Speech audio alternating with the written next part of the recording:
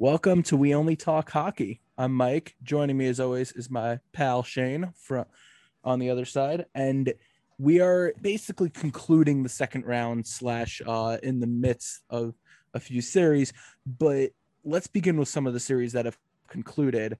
And the first one concluded today. We're recording. It is Tuesday, or it's past midnight. The Avalanche Vegas Golden Knights game just concluded. So let's start with the series that just concluded in the Hurricanes and the Lightning. And I think let's start with game 5, because I think game 5 kind of left us with an interesting take on the game and the series.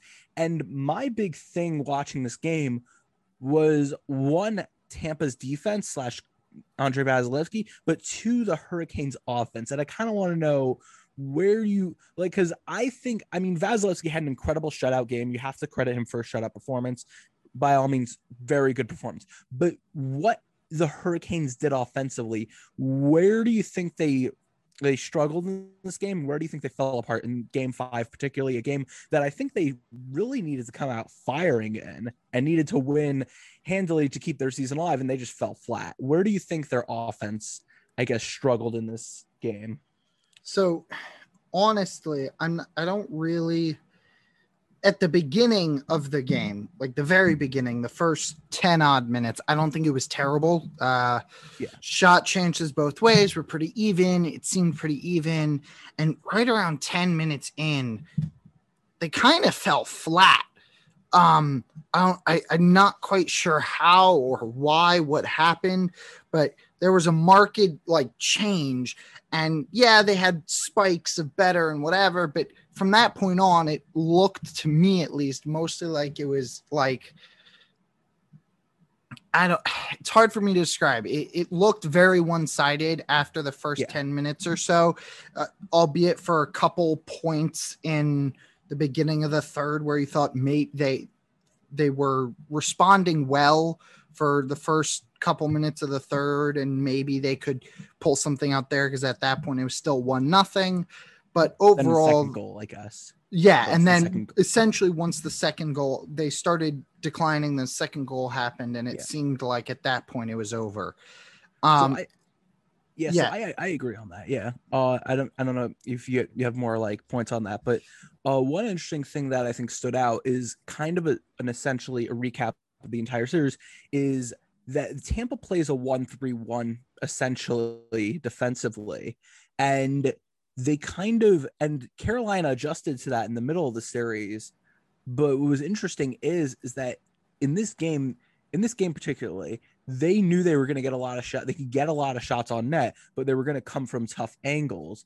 The part that stood out to me is they didn't get those second chance shots, which I think is partially you could credit to Vasilevsky covering up on a lot of those shots, but they weren't shooting to the pads on the lower half of the net. I think that was where they could have taken advantage, is if they on the boards, along the boards, they were getting those opportunities where they could just fire lower half shots to try to get those rebounds on net off Vasilevsky, who has that low reaction time. Those cross ice rebounds, which are often good if they bounce off the right angle, they can go out to either the front of the net or the opposite end of the net. I agree. I think games 3 and 4, I thought they played well. They lost game 4, but I thought they played really well in game 4. And so my thought going into this was they'd play more like that, and we'd see we'd see a little bit of a higher scoring game. And honestly, to me, that's a credit to Vasilevsky. He did very good on rebound control tonight. So he did a very, very good overall. And so I think we pointed this out last week a little bit, was those first two games, game 1 and game 2, those 2-1 games were kind of, at least to me, a little bit anomalous in the way the games were played. And I think that but games 3 and 4 were closer to what I expected this series to be, where Vasilevsky, he's got issues with certain things. And while he's great, he can have a great night like this, but they're also whatever. I think those first 2 games going their way, in that manner of the game, 2-1 games, basically 2-1 game. Yeah. Very low scoring, but also in the way they played, the Hurricanes, I don't know if they didn't adjust well at first. They weren't expecting whatever. Their offense was a little lackluster on early. That note, just to like fill in quickly, I think what's interesting is that in this series, the first two games particularly, they weren't executing those cross ice passes, something Carolina does very well this season. And I think to pivot, which is what they did in games 3 and 4, they started aggressively firing more pucks on Vasilevsky and testing him to rebound.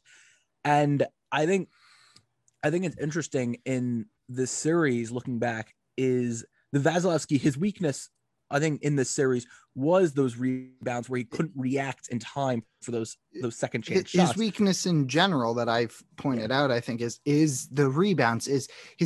He has a slightly, and it might only be fractions of a second, but in hockey and that close and tight to the net, that's a big deal. His reaction time is a little bit slower. He's a very big goalie. And so there's that.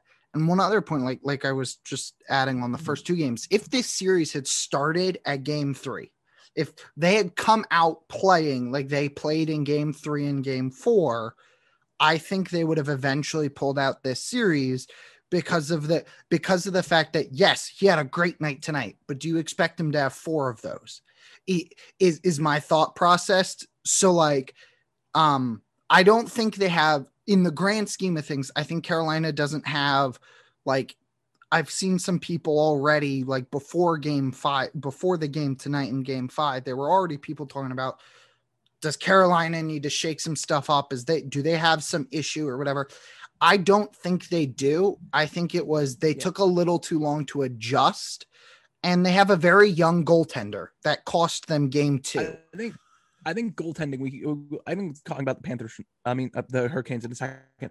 Really quickly, do you think game 4 took the air out of that team where they allowed 3 goals in, I think, the span of like 3 minutes or 4 minutes late in the second period to essentially lose the game there? Do you think that game took the air out, and then game 5, it just felt like they couldn't restore that life that they had in games 3 and 4 offensively? That's the first question I have. So to answer that, partially, I think it's a point. I think it's whatever. I think anytime something like that happens, it's crushing. If it happened at a different time, at a different point in the series where they had more time to rebound, but what he did was put him down 3-1. And so I think those two things expounded on each other, where they're like, we played so well. They played so well that game. They were winning. What was it? 4-1 or 4-2, 4-2 or something. And no, it was 4-1 because they scored 3 in the second afterward, I believe. Or was it 2? They scored 3 in the second to make it a 5-4 game, and then they scored a 6th in the third to win the game. Yeah, but it was three back to back. So at a point it was 4-1. No, I think it was like 2-2. No, you're right. You're right. You're right. But, you bring up a good point that it was that it was their game, and. And that goes to what I was saying about their goaltender. He let him down in game 2. Their defense in game 2 played outstanding, held them to 14 shots, and they lost. A team like Carolina should never lose if the opposing team only shoots 14 times. It should not happen.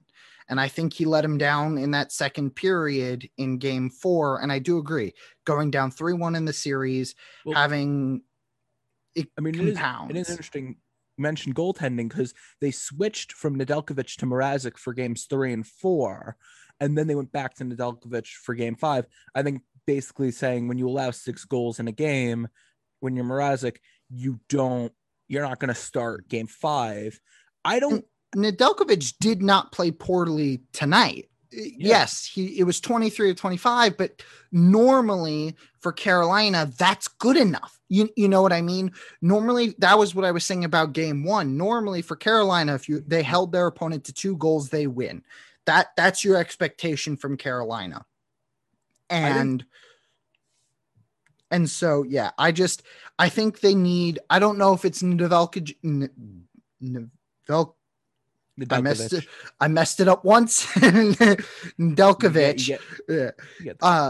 He played bad in game 2.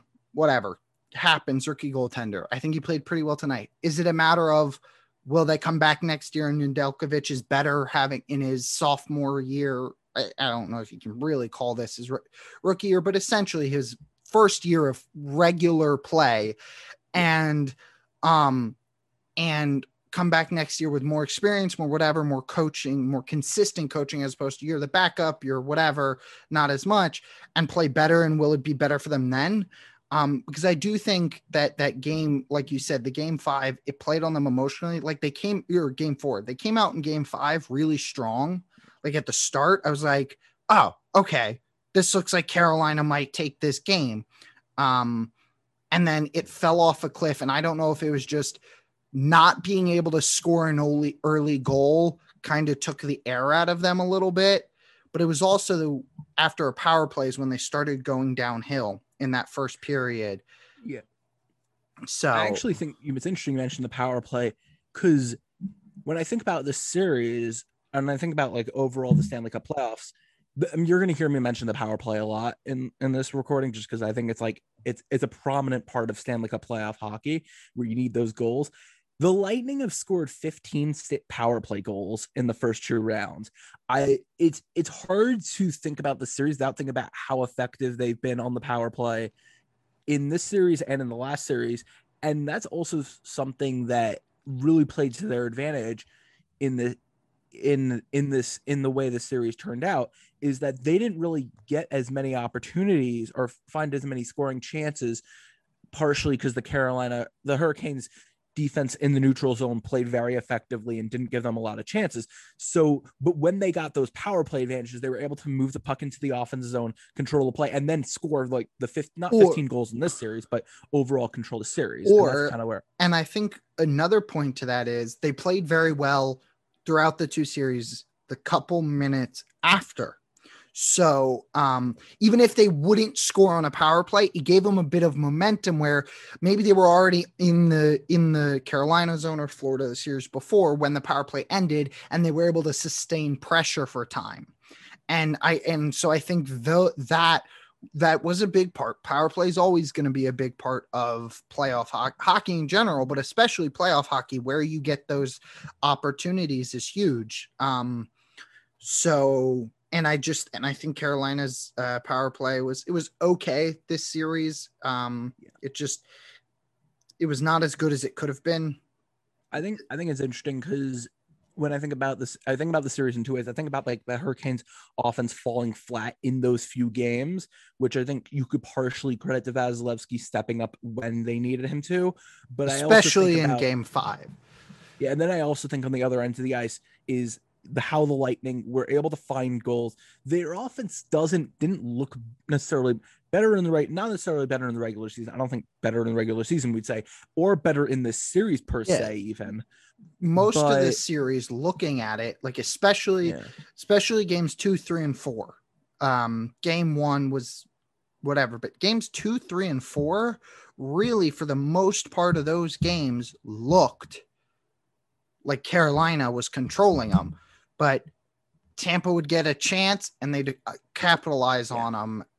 They had the shots don't necessarily reflect that in most games outside of game 2, but I think a lot of their shots throughout the series were kind of low percentage chance shots that really didn't matter. But when they got scoring opportunities, they scored. Well, I mean, the power play was one way. I think the other thing in this game, I guess the recent game, we kind of look back to it and say it similarly, where the Lightning created a turnover in the neutral zone and then just got a puck past Nedeljkovic. It was kind of a shot that Nedeljkovic wants back because it was at the glove side, and I think it was Ross Colton who just took a quick shot, a quick hitter at him. But it's those chances that they get, those few chances that they get that they really take advantage of, and it's going to be interesting to see who they play moving forward for how the other team adjusts to their play style and especially to their power play, which I think is a very important part. We're going to probably get into a few of those other teams moving forward. Another thing is just a little bit looking forward. They either play Boston or the Islanders. But if whoever that is, if they make it to the Cup versus whoever that is, the goalies left on the other side that they would have to face in the Cup if they were to make it, are better than Nedeljkovic. I mean, I think it'll be because harder for them to capitalize on those short opportunities, because I think the goaltending for the other teams will step up more on those opportunities. One of the things that I've been thinking about, this is kind of off topic a bit, but is that there are very few world-class goaltenders. There are like 4 or 3 in the world. Every like decade, there's like 3 or 4 that like are the world-class goaltenders of the decade. Carey Price is one of them, and then you have Marc-Andre Fleury. I don't know if Fleury necessarily, but he's having these Vezina caliber seasons. I would put him in there. Even though for years I was not a fan of his, but that was a personal thing, not a player thing. I don't know. He recently has really become a world. I guess you could say recently he's become a world-class goaltender. I think Vasilevsky, I would put him in that category. Not many people would. I would put Fleury above Vasilevsky by leaps and bounds. I don't know. Because I think his weakness is more evident than Fleury's weakness. And that's how I calibrate it. Is he has these Vezina years also, Vasilevsky, like this year, but his weakness for teams that are capable of capitalizing on it have. Last year they won the cup. The years prior, it always seemed like it came down to a team was able to capitalize on Vasilevsky's weakness. And I think it's not as prevalent with Fleury. That's ultimately, I think, what's going to come down to with the Lightning is who can test Fleury most effectively, in the sense who is going to get. I think the big thing is keeping your shots low. I think a couple of goaltenders have actually exposed the opposite weakness, where if you shoot top shelf on them, they expose the glove, a weak glove or a weak stuff. With Vasilevsky, which teams can get those lower shots that you have to kind of saucer, because you can't get it on the ice or it's going to be too slow a shot. You got to saucer it, but you got to keep it on the lower half to get those second chances. I think that's going to be a very important factor moving forward. It's a weakness, but it's hard to exploit. And I think a team that's why if it was easy to exploit, he would not have seasons like this where he had a Vezina trophy. But when you get to the playoffs, you run into those teams that over a 7-game period can exploit it. I don't know if anyone can out of the Bruins or the Islanders, but I mean, it will. I mean, I kind of have an interesting thought on that, but we'll get to that. We'll get to that when we get to that. I guess, right. Yeah. We're going to shift into the next series that kind of concluded, which shocked both of us. I think it's safe to say none of us, none of us were expecting the Canadians to win, and none of us were expecting them to sweep. They just handled. I thought there was a small chance, just because of the play styles and how they showed up against Toronto, especially towards the end. That's back half of that Toronto series. They had it. They controlled it. And Toronto had a much better offense. And without that, even though the Jets offense is okay and is pretty good, you're playing Carey Price, and Carey Price is playing amazing this playoffs. And so they can keep the games close and score when they need to. They've been very opportune scorers this playoffs. But man, even if I thought they were going to win, which I didn't, but even if I saw a possibility of it, in no way, shape, or form did I think it would come in the form of a sweep right after the Jets swept Edmonton. I think it's interesting because the Canadians are a team that aren't necessarily better than the Jets or the Maple Leafs, but they match up very well with them. And I think they give any team a tough matchup. And I think the way they Vegas play or Colorado wins, they'll give them a tough series just because they match up.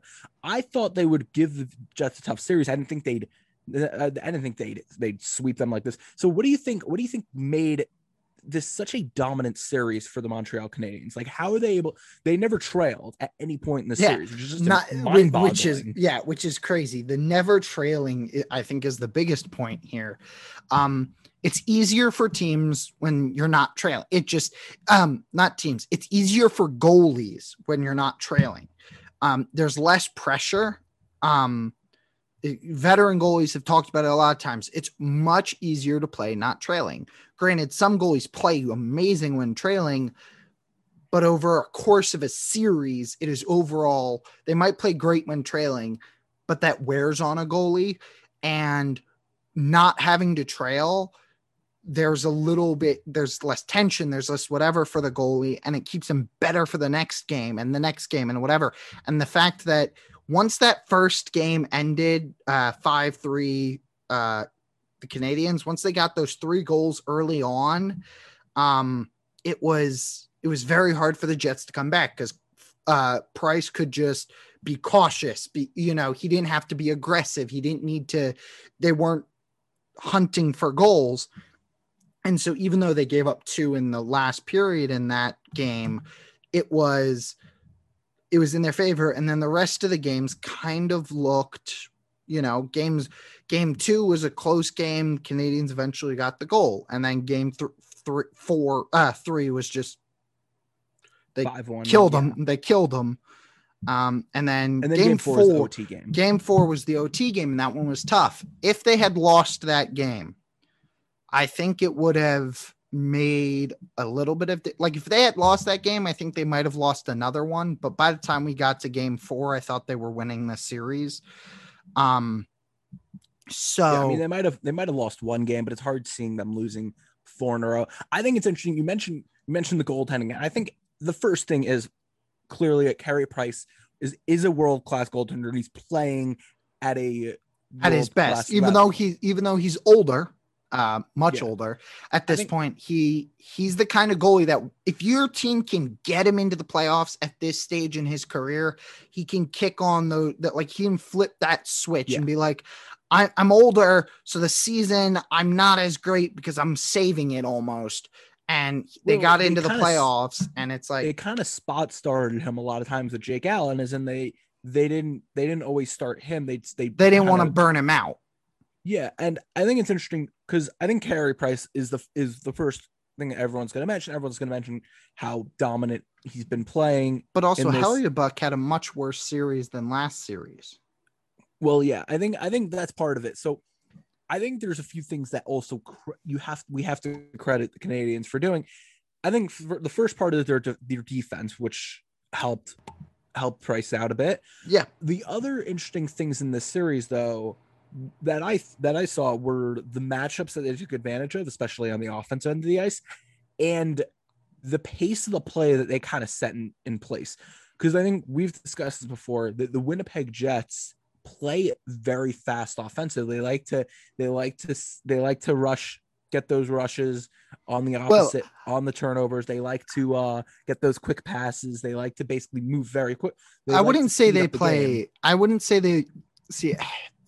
I agree with what you're saying, but I don't agree with how you're I don't think they play fast. I think they play slow and gritty with bursts almost. I think it's grind, have a shot burst here, grind kind of thing, because they don't have much possession. They have lesser possession time, and I think they rely very heavily on their back end and the defensive capabilities of their forwards, and they grind games out. And when they get it, they get a break, they get a steal, they get a kind of thing. I guess to be clear, I think it's more on the defensive side of the ice. They grind it out, and with Hellebuyck and net, they kind of they grind out these games. And then once they create those turnovers, you see those odd man rushes, but also in the offensive zone, you see a lot of puck movement, a lot of speed. And Montreal basically utilized that the entire series. I think for starters, they were able to retain the puck in the offensive zone with their defensive pairings, keeping the puck in the zone, and with the ability to just keep on the forecheck and keep playing, keep having possession. Basically, the other part was interesting is how they utilized them on those turnovers, basically where a turnover wouldn't seem so costly because they wouldn't be able to generate that attack. And then, of course, the on the final level, and when the Canadians were defending on the defensive zone, the Jets had to play a slower pace of the game, and they couldn't adapt to it. It was just a tough matchup the entire series, and they could not break through on that. And it's kind of like where I see how this series kind of broke down as badly as it did. Yeah. So for me. moving forward, we said this last time. So Where did we say this before? no, not that. What I'm about to say. I'm just prefacing it. We said this last time and they proved us wrong, but I don't see the Canadians. I think they had great. I think this Jet series, especially, they had great matchups against them. Then Toronto, I think Toronto was more of a one line wonder almost. Like if you were able to limit Matthews and Mitch Marner's that kind of line base. Marner, yeah, apologize, I was blanking. If you can limit those two, and really that's essentially limiting Matthews, you limit their offensive capabilities.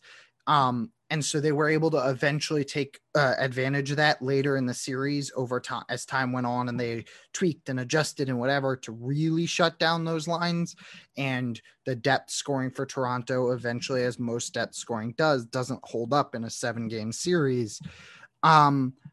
So that one was more of, I think, a much tougher thing. Like if you were to look at the matchups, I would have told you they have a better matchup against the Jets, but moving forward against either Colorado or Vegas, I think those teams have much more offensive depth than either of these other teams did. Toronto had the higher ceiling than the Jets, but I think overall, I think both Colorado and Vegas just have a much better offense and offensive depth that even matchup wise, I can't see it. Like, I think the big thing is that after these past two series, I'm not going to say Montreal has no chance. I think they're going to give whoever they face a tough series. I think they're I think just the way that Carey Price is playing, I agree with you. Especially they're going to make it tougher to create odd man rushes, tougher to like. I mean, they're not only slow the game down, but like they're going to control possession more often. And it's a crazy stat. The Montreal Canadiens on the penalty kill are a +1, which means that they've scored more goals. I think they've scored 4 goals on the penalty kill than they've allowed power play goals, which is 3, which is insane, like to think about. And I mean, that's like kind of a stat. But it's an that's the kind of anomalous. It's not going to hold up, especially against these two teams. Yeah, whichever team they face, that anomaly that's not going to hold up. That's the kind of thing that's like awesome. It got you through that Toronto series essentially. And I mean, technically Winnipeg could not score on the power play, so it also got through that. But but that was just good penalty killing at not as much. I think most of their goals on the penalty kill came in the Toronto series. I think only 1 came in the Jet series, if I'm not mistaken. I think maybe 1 or 2 of them. I think 2 potentially, but I would have to like double check that. No, like I mean, it's going to be. I mean, especially against these two teams that they would eventually face. I mean, it will be tough. It will be tougher to keep. I mean, that's like a stat to keep up. But I think there are parts of their game that are going to hold up. I think it's easy to discredit some of the things like the young line that they put up of Jesperi Kotkaniemi, Nick Suzuki, and Cole Caulfield. All 3 of those skaters are 21 years old or younger. That line is an you call an energy line, if you will, but that's just a line that like has started to kind of integrate late in the season, and we're seeing it peak at the right time for them, and that's something that's gonna cause problems for whoever they play. And also, just I mean, you look at the defensive pairings. I mean, Jeff Petrie didn't play Game 4, but he'll be back for the series, and him, Joel Edmondson, they're going to make it tough. I mean, we can't really fully predict it, but I think it's not going to be a sweep. Series. I don't see it being a sweep. I would like to add one thing. So it actually was, they scored 2 shorthanded goals in this series. Okay. One of them was inconsequential. It was like the 4th goal in the 5-1 game. So The other one, however, was the only goal in the 1-0 game, which is huge. Yeah. But I would like to also add their power play has also been very good. It wasn't like both their special teams have been very good throughout the playoffs, which if you can have both your power play and penalty kill clicking in the playoffs, that's like, even if you're not getting those shorthanded goals, if your penalty kill is clicking and your power play is clicking, that's recipe for success. Even if their penalty kill allows 2 or 3 goals in their upcoming series, you'll take that, especially against these two teams that they're about to face. Yeah. So like, I think they'll break a little bit. I think they'll lose that plus on the shorthanded side, but I don't expect their penalty kill to just fall off a cliff and them to give up 8 out of 10 or 8 out of 15, whatever it is, power plays in the series. And their power play, either of these teams, I don't see their power play as like outstanding. Which Colorado and Vegas, they have good, but I don't think either has outstanding penalty kill. Well, I actually think it's interesting because Colorado has been 5 for 16 on the. I mean, we're going to get into them in a second. You're talking about power play or penalty kill, really? Penalty kill. I don't think either team has a great penalty kill. They both have the ability to be amazing power plays, but I don't think they have. I don't think either team has a great penalty kill. So I don't see the Canadians' power play production dropping off hugely. So I do agree with you. I think it's going to be a tight series. I think it'll probably be 6 games. I don't think necessarily. Vegas has a solid penalty kill in the sense they kind of it's solid, but it's not great by any means. I mean, I think Alex Martinez is one of the more underrated defensemen, but I mean, we've mentioned that before. So I guess let's kind of like we've mentioned like with the Canadians playing the Avalanche or the Vegas Golden Knights, the game 5 just concluded, and Vegas basically they took game 5. They basically stole game 5, and I kind of think of this game in a way of a bigger picture of what the series has been. And this is a game that it looked like it was Colorado's for the majority. I think Vegas had control the first period, and then they allowed that goal that was just an embarrassing goal for Fleury. It's one who'd went back. I think overall, Colorado controlled the first period and it looked like, oh, this is their game. This is their series. And then Vegas just scores back-to-back goals in the span of, I think, a few minutes, if not a minute. And they just took the air out of the arena, the air out of the series. In a way, that's how I saw it. And so for me, it was different. I personally saw this game kind of differently. Obviously, horrid goal. Fleury would like to go back. Honestly, watching it, I don't know what he was doing. He didn't try to block it with his shoulder or his glove side. He had the position and the angle. He tried crossbody catching it with his mitt, which made no sense to me. I don't know what the thought process was. The only analogy is I think it was it's like in baseball, a can of corn fly ball that you just you get overconfident and you just drop it. It felt like that, which is like crazy for Fleury, which I think is one of the Vezina Trophy finalists, is one of the best goalies in the game. So, and that's like the first part, but so to continue, but for the majority of the game, excluding a 4-minute period, 4-minute block of time at the end of the first, which eventually ended in that weird goal, I think it was pretty even, slightly tilted Vegas's way. But from the second period on, except for tiny small chunks of play, it was Vegas's game to me. Even though they ended up letting that goal in at the end of toward the end of the second, the way of play and the look of play looked very much like they were playing, like Vegas was playing very well under the pressure of a 2-0 deficit. They were playing very well under that 1-0 deficit for most of the second period. They didn't get flustered like a lot of teams get flustered. And so I think it culminated in they're a great offensive team. And if they keep themselves together and don't start being erratic and hyper aggressive more so and desperate, I think they have the chance to always come back. And that was shown. Honestly, this game nearly didn't go to overtime. Mark Stone had an amazing chance at the end of regulation, and then he ended up scoring like 50 seconds into overtime. And so for the majority of this game, I would probably say out of the 60 minutes of play, probably a good 45, 48 minutes, the ice was tilted Vegas's way, not in a huge manner, not in like this is totally Vegas's game, it's bound to break. No, but they had more control over the game, and given the team that they eventually got their interesting goals.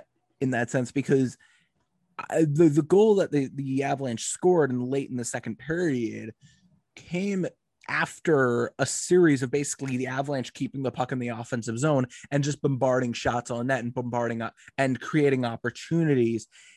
And the second period had those constant spurts of the Avalanche keeping the puck in the offense zone, keep continually getting shots on net. I wouldn't necessarily was the ice was tilted as much as it's similar to the Lightning where you see the few breaks that when the Avalanche away, except the Avalanche kept pressing in this game. I only really saw that in that second goal. For the most part, I felt like obviously there were spurts where they had it because they're both great teams. Like I said, It wasn't like a huge deficit where it was always in Colorado's end and then they got their whatever. No, I thought it was very close. The score doesn't tell the full story. I think when we say it's 2-0, it doesn't mean that it was like a blowout, or it was basically an even game except for that one. I thought essentially it was a 1-0 game at the end of the second. I thought it was a 0-0 game up until the end of the second, ignoring that horrid goal. Possession wise, game wise, the way the game feels, I felt like it was a pretty even game, slightly tilted Vegas. Feels like Vegas is going to get their goal. Then Colorado had a good stretch at the end of the second with sustained pressure and they got the goal. And then the whole third period felt Vegas to me. Well, I mean, that's also interesting because they scored. I think that was the thing that's interesting, that they scored those two goals really quickly and then stole the game basically, in the sense that they had the momentum and they had at that point, it felt like the Avalanche either need to catch a break or they just need to tire out Vegas, which neither happened. Yeah, they got the goals and then we're like, okay, we're just going to chill a little. Like we can control it now. We don't need the goals. I think more accurately, it's easier to see throughout this series and really this game particularly, it's easier to see Vegas retaining a lead over Colorado. Like for the Avalanche, they can build up a lead, but it's harder to see them retaining that lead, especially after this game, than it is for Vegas. If they could, a 2-goal lead for Vegas is the game story. Over. Yeah. I think a 2-goal lead for Vegas, the game is almost over. Granted, you still have great offensive talents on Colorado that can flip it. But if you were to tell me which one I would take with a 2-0 lead, I would take Vegas. Yeah. And another point is all but game one, which was the 7-1. I said anomaly. Vegas, Colorado had been resting. Also, Vegas had Robin Leonard was in that. Leonard. Every game besides that was pretty even, except for, you had the game. What was it? Game 4. Yeah. Game 4 where Vegas, like we said, they got a lead and they are very good at maintaining leads. I think and Fleury is a very good goalie at keeping leads. And I just think that also comes down to Fleury's a better goaltender than Philip Grubauer. Even though Philip Grubauer has had a great year, Fleury is a better goaltender. And so I think game 2 is basically Grubauer's top performance. And then after that, it's been not downhill. Well, not necessarily. Vegas has figured him out. Game 3, they also is a 3-2 game.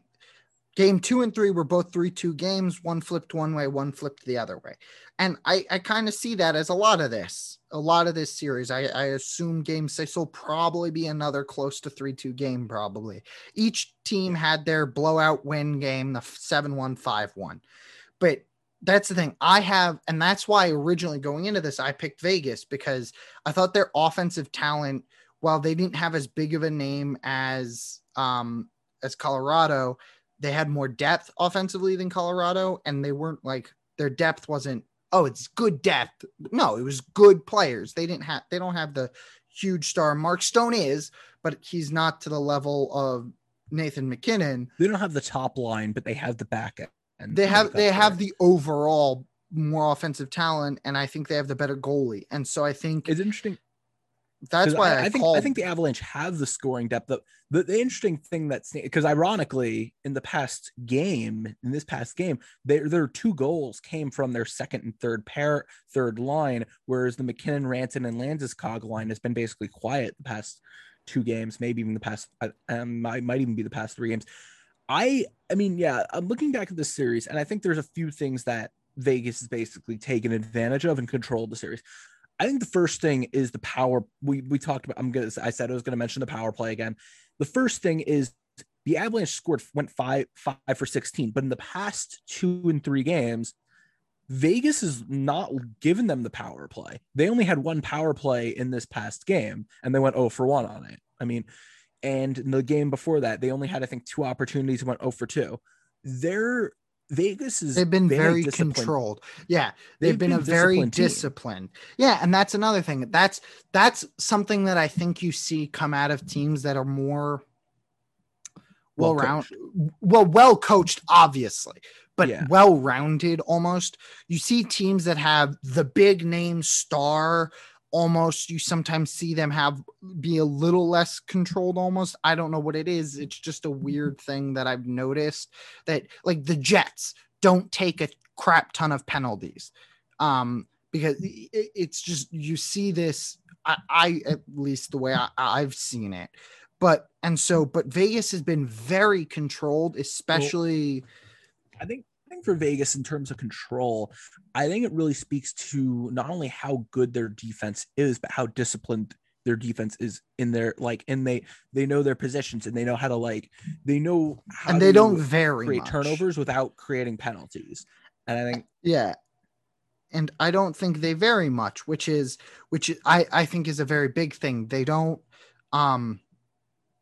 I don't see much of a variance in the way they play. While most teams, there are times where you see a defense break down at a point or whatever. And I think they're very consistent defensively as well, which is always a huge thing. I mean, yeah, I agree. It's only slightly, because I think they have the defensive pairings. They have a depth defensive pairings on the defensive end of the ice. But I think what's actually also helped them, and this is interestingly enough, is bringing in Alex Pietrangelo in the offseason. We're starting to see it pay off, where he's that type of defenseman that he was hurt in the regular season, didn't make much an impact on the defensive end of the ice as Vegas might have hoped over the course of the season, whereas Shea Theodore and Alec Martinez were the leading pairing and the great defensively. But in the playoffs, he's been playing as a playoff defenseman, where he's making those plays on the defensive end of the ice, and he's been that X factor on the offensive end, where he's basically a forward as a defenseman, which is an added advantage. I guess, looking back, I mean, do you think that this game essentially ended the series? I do. You think it's like Vegas in 6 or Vegas in 7 at least? I honestly, I don't see it going to 7. If it goes to 7, I think Avalanche will have a chance, because I think they will have gripped victory from the jaws of defeat almost. I don't see them winning game, even though these games have been close, most of them. I don't see them winning game 6. It's hard for me to picture. Honestly, I told you last week, after game 1, I said, Fleury's going to start playing. The games will be closer. They're not giving up 7 goals again. Not happening. And I said, honestly, I was almost surprised, because they almost won game 2, because I didn't say that. I said, I thought it was going to be 2-0. they'd get those couple extra days of rest in Vegas, and they'd get to be home for 2 games. They'd win both games.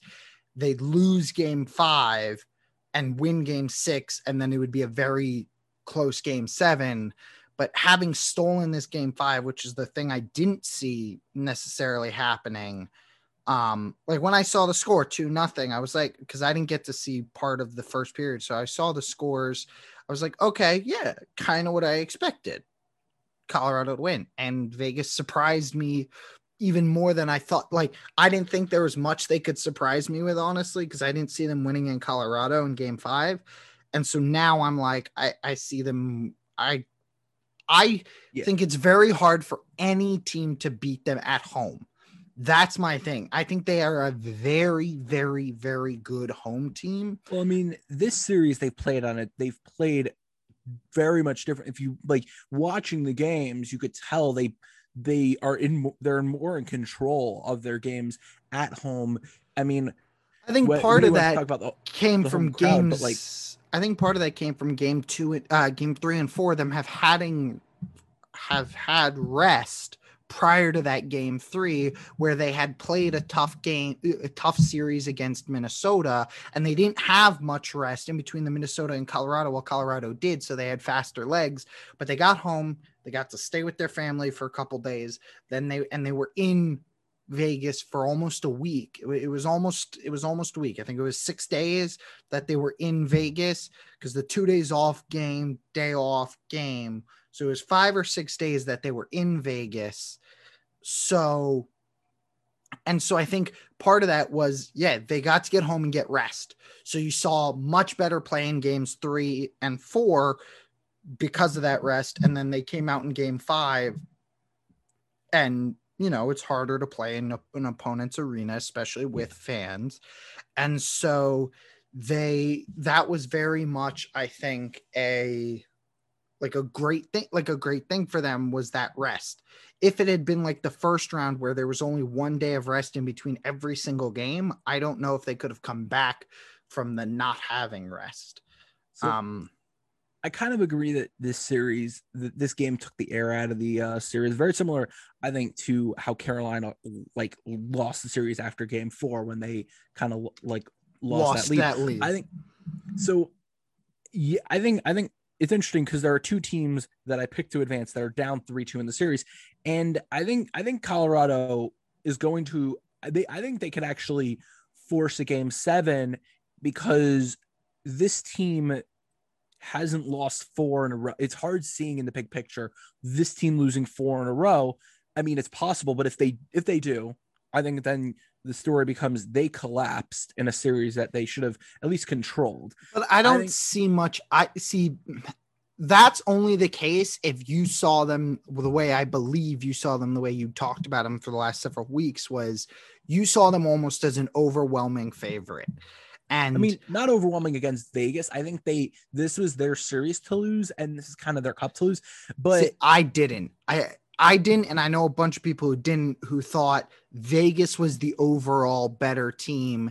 And going in, it was a matter of, okay, who has home ice advantage? Whatever. They tied with points, and Colorado had the icebreaker. But part of it is that Colorado, when it's like, especially this is the big part, is when they're on the power play, which they haven't. This is part of why I credit Vegas for cutting down on the penalties, because when Colorado was on the power play, the way they're able to just effectively control a game and dismantle another team has been basically unstoppable. And Vegas knows that. That's why they're cutting down on penalties.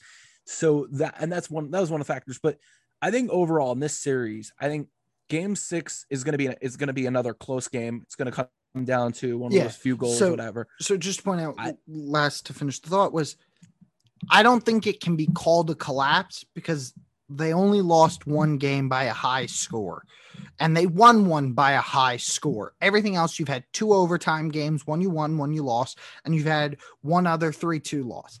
And so while in previous years, partially Grubauer had been hurt, but also in previous years, there have been elements of collapse where Nathan MacKinnon has gone quiet almost. Not as much last he has year, gone but quiet. He hasn't scored since I think scored since the beginning of the series. I think he scored in game 2. Yeah, but it's been regardless, the top line has been silent for the past 3 games. I also think that you talk about a collapse. They had a 2-0 series lead, and it looked like their series. So that's my thing. I never consider losing when you're up 2-0 a collapse almost, unless you completely dominate utterly and completely both games, and then you get completely dominated the rest of the way. I don't think that's what happened. I thought, okay, teams play better at home. They won those games. Game 1, they didn't play the right goalie. They were giving Fleury a couple days off of rest, And so I always saw this series being a 2-0, 2-2 series from the very beginning. Even before that 7-1 game, I saw Colorado going up 2-0, Vegas coming back 2-2. So I don't see that as a collapse. And those games were close, and I just think they're outmatched. I don't think they're the much better team and they collapsed. I think they're very close teams. Vegas has the edge, and they have the edge in goaltending, and they've played very, very well and very controlled, not as in controlling the game, but as in disciplined, very disciplined.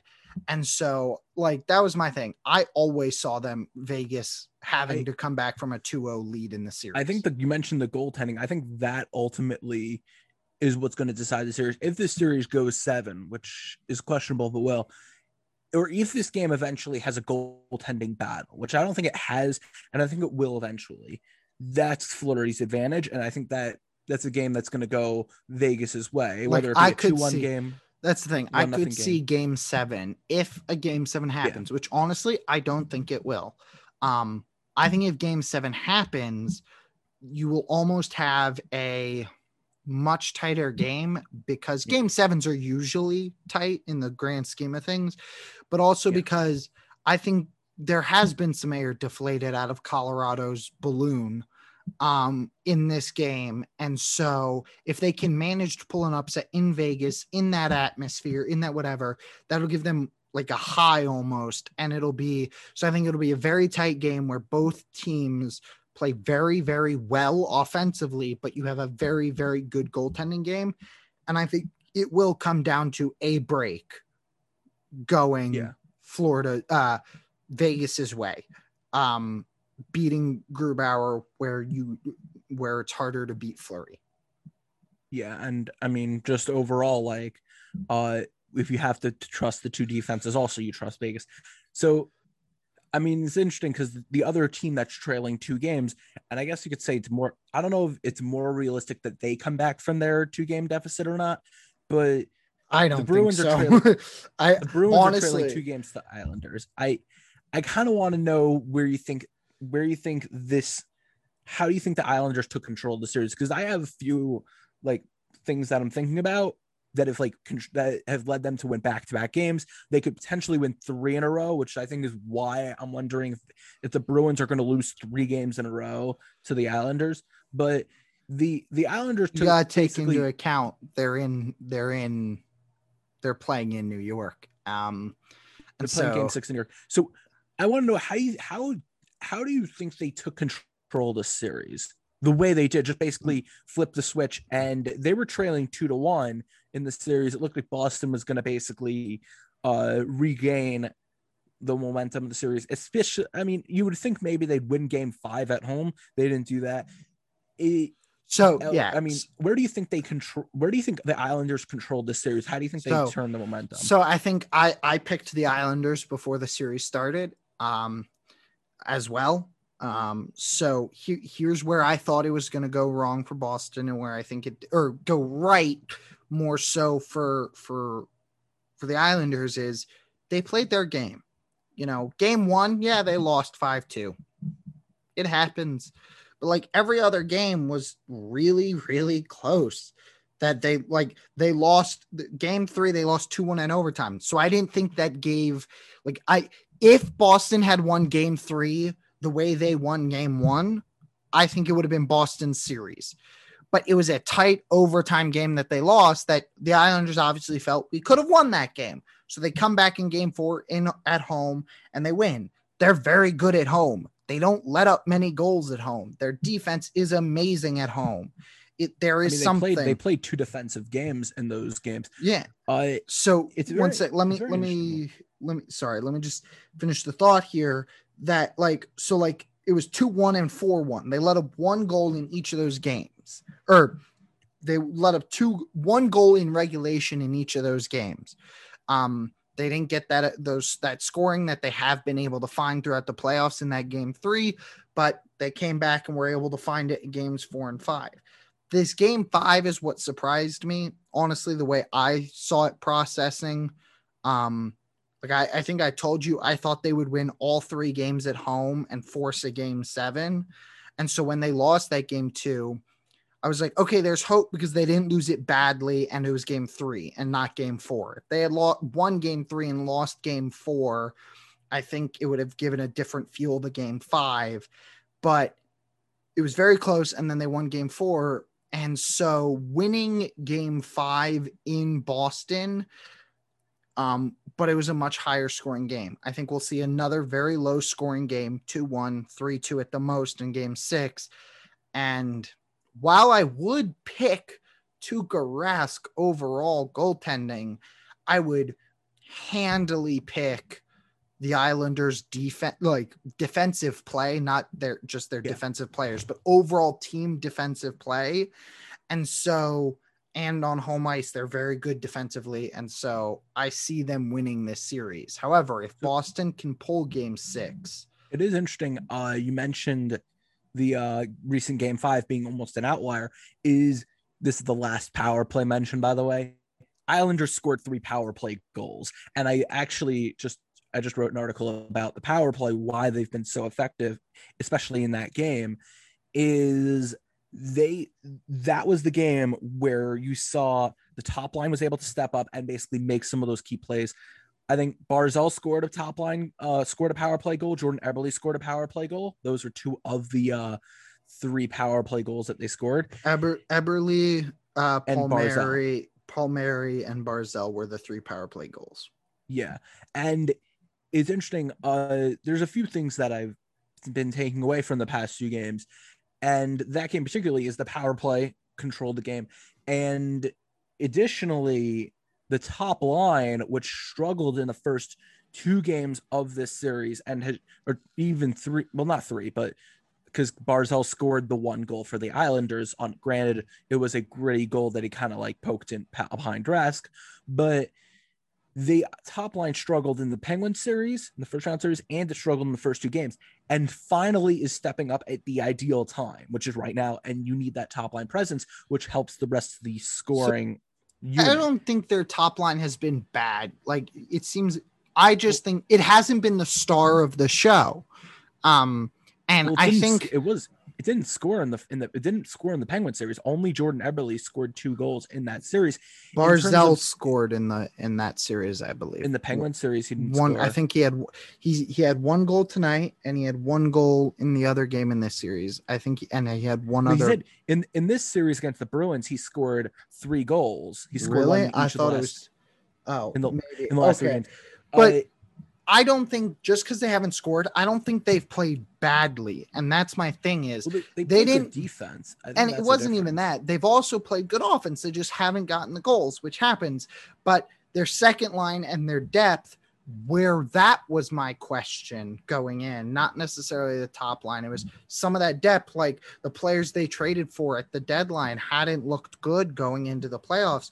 And they looked like they belonged once they got into the playoffs. Like that, it looked almost as if the line solidified, almost like it was in flux. Yeah. It was moving short, as opposed to most seasons. It was a much shorter period post trade deadline. So there was more flux, more figuring it out. And I think everyone underestimated the Islanders going into the playoffs because they fell to that 4 spot. They were at number 1 or tied for number 1 the majority of the season in that division. And so I think that's where a lot of it comes from. People see, they became number 4. They fell off towards the end of the season. And I picked Pittsburgh to win that series, but I very much thought it could have gone the Islanders' way, and it did. And then I picked the Islanders to beat Boston. And so like I had more faith in what they could be, almost is the way I felt it, because their defense is amazing. Like it's so good. I mean, it is smother good. It's part of it is their defense is playing well. I think it's interesting is that there was legitimate reason for concern, considering that since Anders Lee went down, they had failed. Their offense had struggled on all levels. Bringing Kyle Palmieri, ironically, not only has he gotten hot at the right time, but him and Josh Bailey are the two leading goal scorers for the Islanders in the Stanley Cup playoffs so far. I think they found their place after a while, and it was, okay, we've got it. We're solidifying it. We're messing with it. We're figuring out chemistry. We're figuring out whatever. There is a second part, though. I think this is actually another part where I say coaching is very valuable, or particularly scouting. Is in the series against the Penguins, Tristan Jarry is a good goaltender. They with their scouting, they said, wait, he's not going to make those glove side saves. And they just kept going after the glove side throughout the series. They just kept taking shots to the glove side, daring Jarry to make those saves. And a lot of those goals were just whiffed shots on the glove side.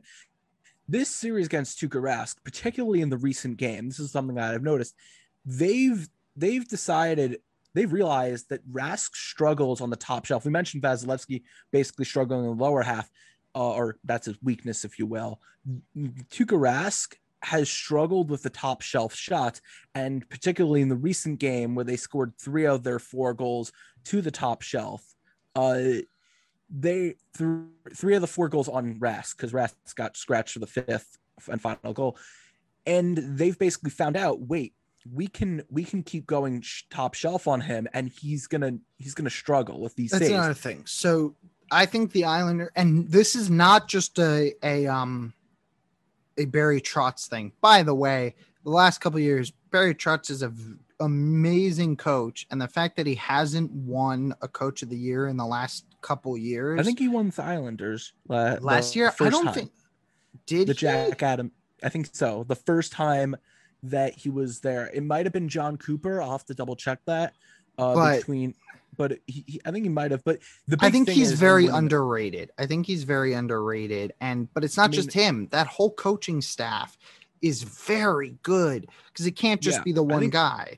This might be the best coached. I mean, I'll admit the Islanders might be the best coached team, one of the best coached teams in the NHL.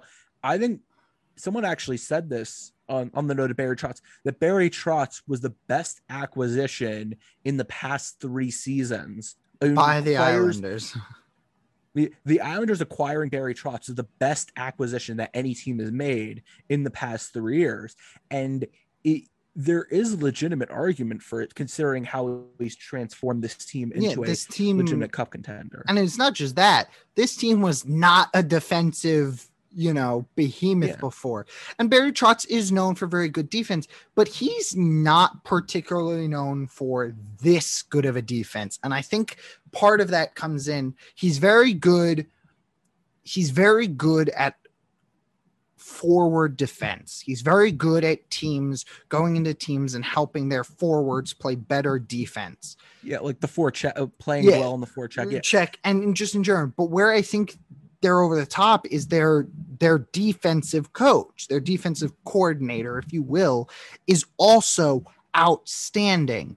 I don't know how long they'll be able to keep this coaching staff together. Like, you know what I mean? It's almost like someone's gonna get taken kind of thing. I mean, it's interesting. I mean, moreover is, how long can you, because they have it's hard to deny that they have the talent on the defensive end too. How long can you keep this group of Adam Pelech, Ryan Pulock, Scott Mayfield, Nicoletti? Nicoletti might not be part of the bigger picture moving forward, but Noah Dobson, who's younger, who will eventually require in a few years a bigger contract, but that's all later in the year. But I wonder how long you could keep a talented defensive group together with a well-coached defensive coach to get together. So that's the thing. Something it's the thing that happens when you have a great coach team. Eventually you lose a coach. If you have a good coach team and good players, sometimes coaches go overlooked. I think people like fans overlook their coaching staff as a whole. A lot of them attribute it all to Barry Trotz, but I don't think it is. I think it was also, he's very good at bringing in very good coaches as well, like sub coaches. And so, but that's the thing. If they lose players, but not coaches, I don't see it as that big of a deal, because they'll have Anders Lee back and they have some young guys in the whatever who can move up. I think the bigger issue they'd be concerned with would be the loss of a coach almost. Well, I mean, yeah. But the thing is, though, with Barry Trotz is that he's the head coach. Bring in someone who he's comfortable, who he's also comfortable with. Yeah.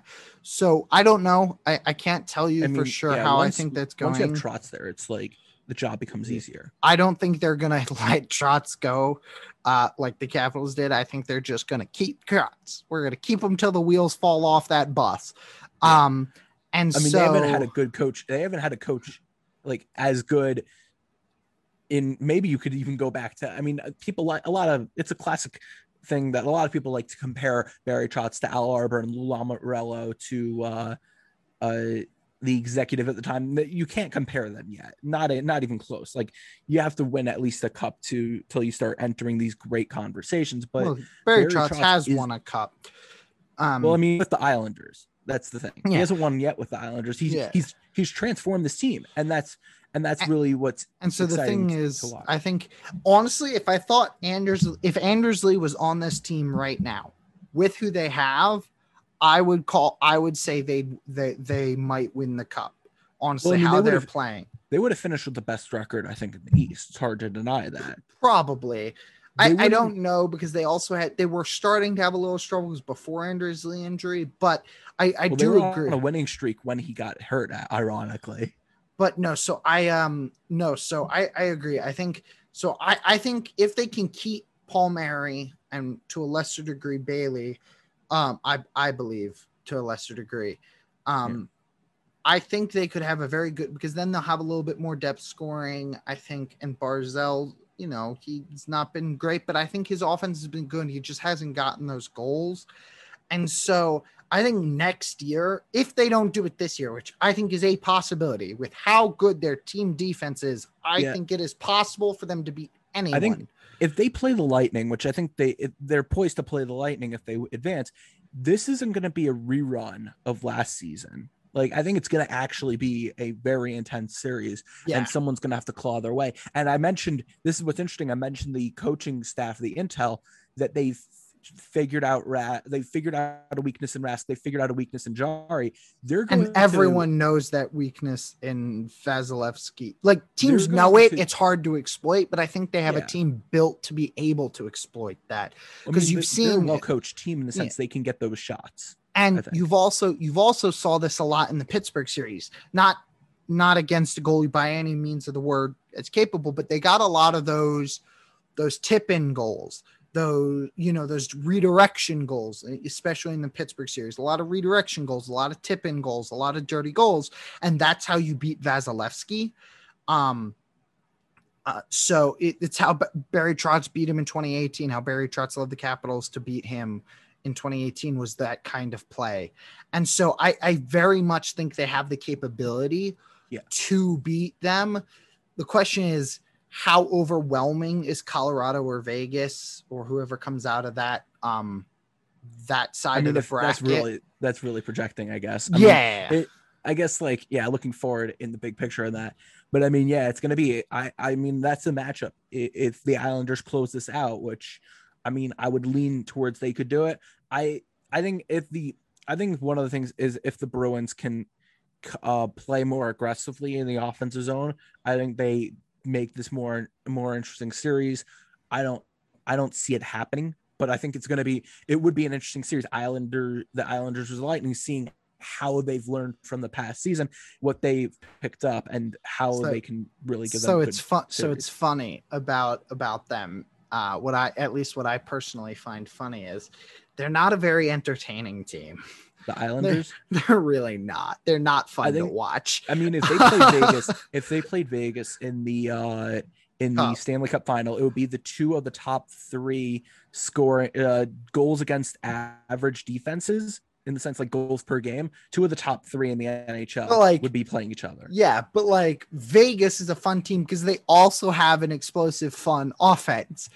The Islanders, they're kind of boring. They get the job done. So it's funny. It's like, do I want to see them in the cup? Not really. Because I don't think it'll be as entertaining as seeing the high-powered Lightning face off against who I believe Vegas, honestly. But I don't know. I can see the Islanders beating the Lightning this year. And so I was going through cup possibilities. I guess like we were kind of wrap this up a bit, but like one of them is, you mentioned the worst Lightning would Vegas. be the Canadiens Islanders. That would be so boring. Well, I think someone mentioned Canadiens Lightning, and I was like, that's Vasilevsky versus Carey Price. Yeah. And like Vasilevsky versus Marc-Andre Fleury. I mean, there's all these possibilities that you kind of can play. Think but of like that's titles. the thing. I see, that's my thing. I don't have Vasilevsky in that tier with them. I have Vasilevsky closer to Philip Grubauer's tier, not in Philip Grubauer's tier. I definitely think he's better, but I think he is closer to Philip Grubauer than he is to Price or Fleury. Not only the stats that can't agree, but like just beside for the Vezina Trophy finalists that he's been a finalist, I think every season the past. But his playoff performance is where the differentiation is for me, and his playoff performance is not nearly as good as a Fleury or Price in their careers. And that's my thing. He had a great year last year, and his team was so good offensively for the games he didn't play out. Games he didn't play outstanding were covered by them. And so that's the thing. I don't put him in their tier. And so, but like, first of all, another thing to point out on the Islanders is last year when they played the Lightning, I don't know, was it the Eastern Conference Final last year that they played the Lightning, or was it the round before? Yeah, it was the Eastern Conference Final. Their goaltender didn't play nearly as well. He's been playing very well this playoffs.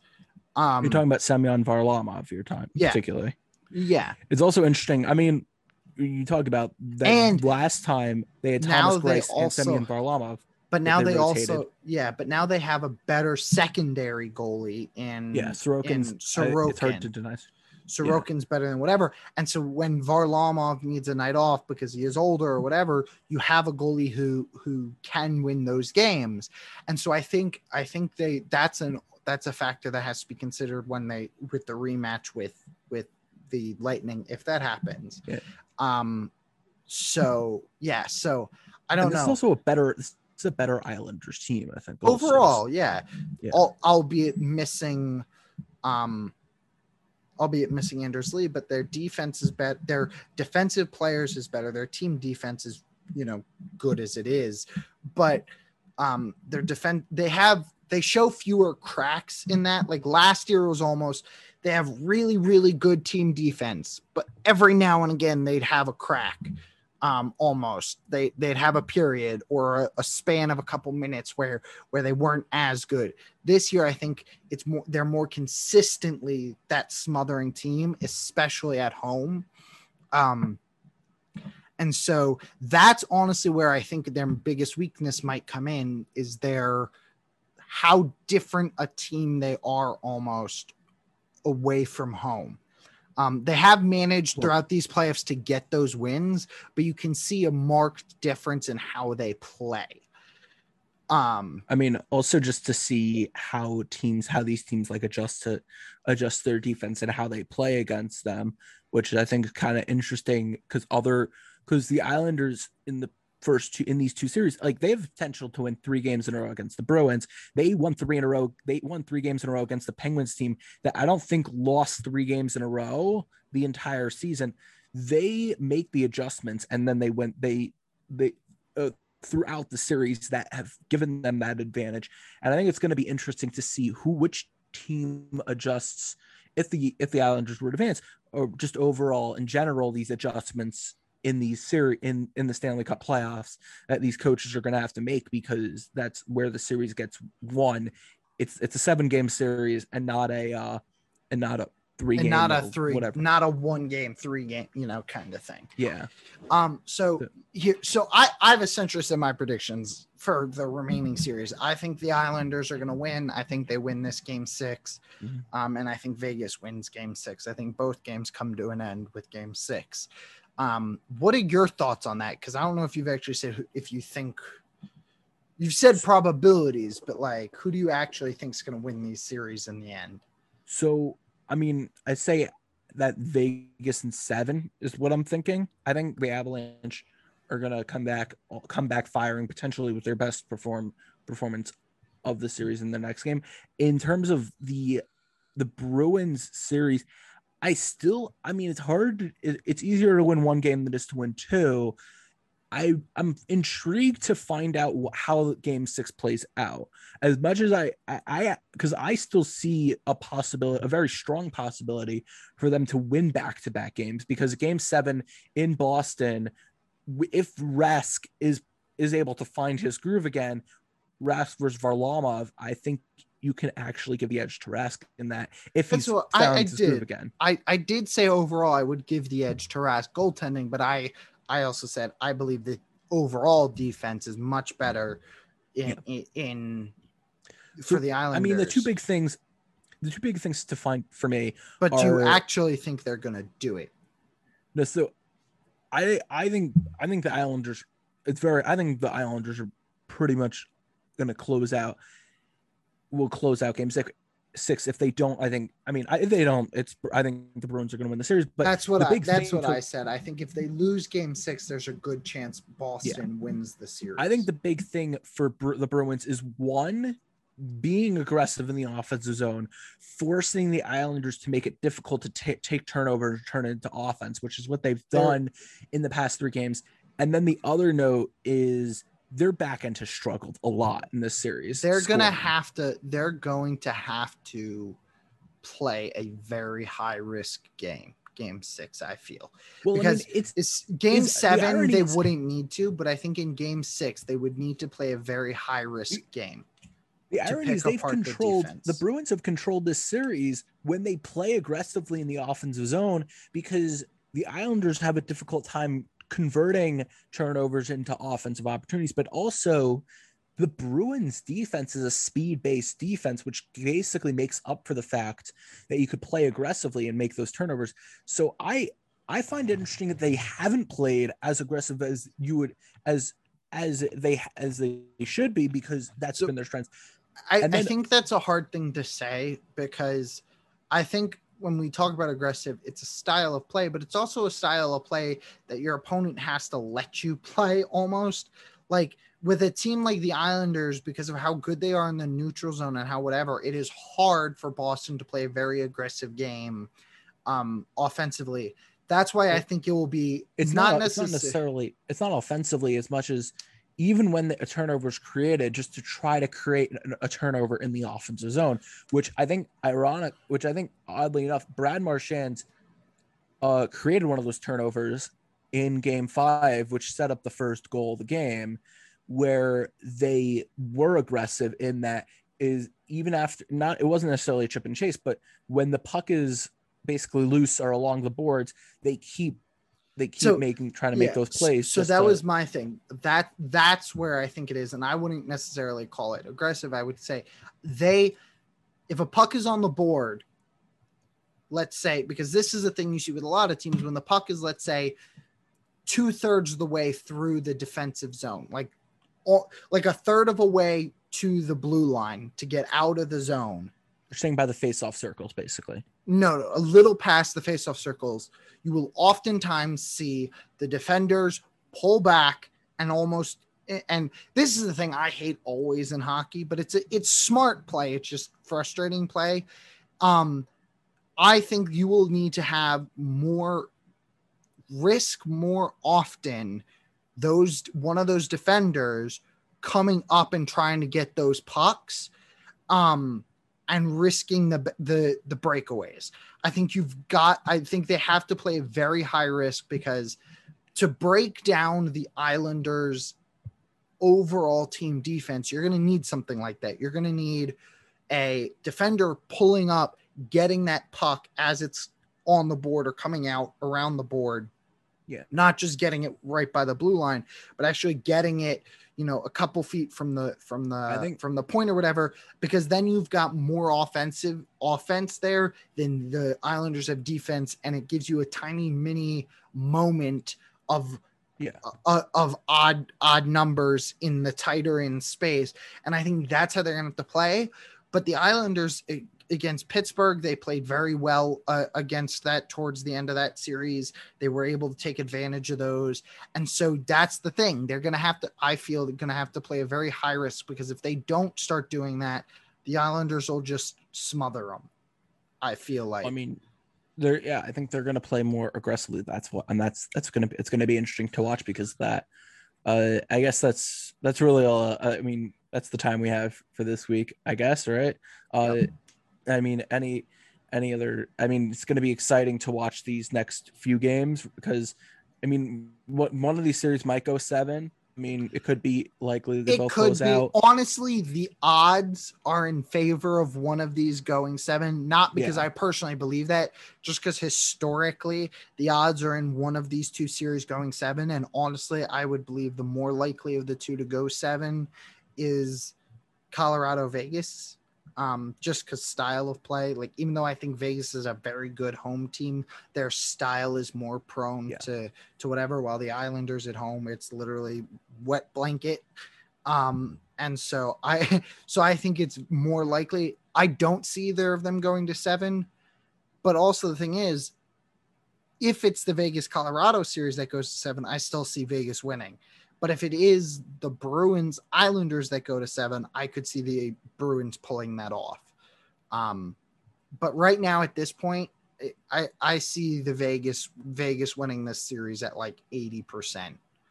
Like, I mean, are very, very good odds, I guess. And I mean, we're going to see, I think, very close games, very entertaining games. I think there will be very good games. I think in the end, they will break the Islanders and the Vegas's way. But that's all I've got for. Yeah. All right. So, thank you for listening. Hope you enjoyed. Thank you very much.